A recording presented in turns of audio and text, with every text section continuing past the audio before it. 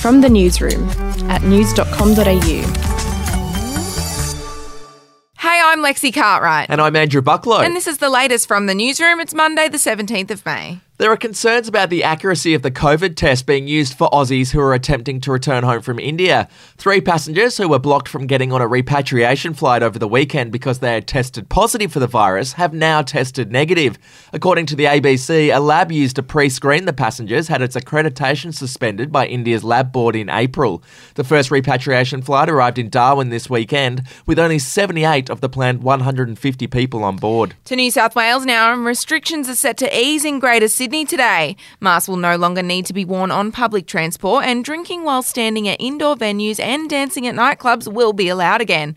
The restrictions have been eased despite the fact authorities still don't know how a Sydney man was exposed to the virus 2 weeks ago. Overseas now, Israeli strikes killed 42 Palestinians in the Gaza Strip on Sunday, the worst daily toll in almost a week of deadly clashes.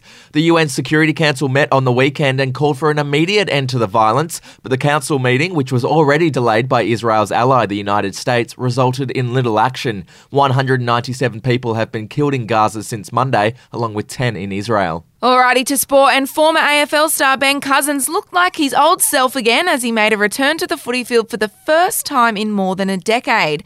The Brownlow medal winner, who has had a very public battle with drugs, played for the Queen's Park Bulldogs in the Perth Metro Football League on the weekend. He kicked a goal and helped his side to a 40-point win. Good on you, Benny. We'll be back in a moment.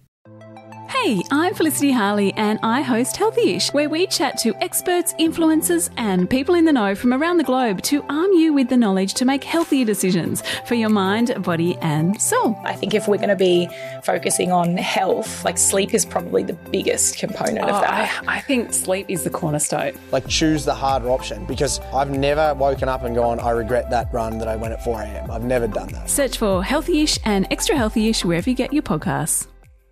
Craig McLachlan has revealed that he contemplated suicide after being accused of sexual harassment by former colleagues. The actor told his side of the story in a Channel 7 special last night, which featured video diaries the actor made at his lowest points. Have a listen. Well, here I am, on the will I won't I log. That's just a little log I sit on here in the middle of nowhere, thinking about will I or won't I. The interview was McLachlan's first since being acquitted of sexual harassment allegations in December. And just a reminder, if you need help, you can call Lifeline on 13 11 14. And finally, the Tiger King Joe Exotic has claimed that he's battling prostate cancer. The 58-year-old has begged to be freed from prison so he can receive proper medical care. The former zoo operator is serving a 22-year sentence after being found guilty in 2019 for a murder-for-hire plot against his rival Carol Baskin. Well, that's it from the newsroom. We'll be back in the afternoon with another update.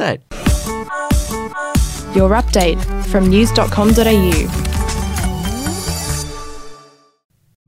The podcast Faith on Trial looks into Hillsong, both in Australia and the US, and takes both the listener and hosts on unexpected twists and turns in the story of Brian Houston and the Singing Preachers. There are 2 incidents involving Pastor Brian. The Australian journalists uncovered a litany of alleged criminal behaviour in the megachurch. Financial gifts were being given to the leaders of the church. Listen to Faith on Trial Hillsong ad-free on Crimex Plus on Apple Podcasts today or wherever you get your podcasts.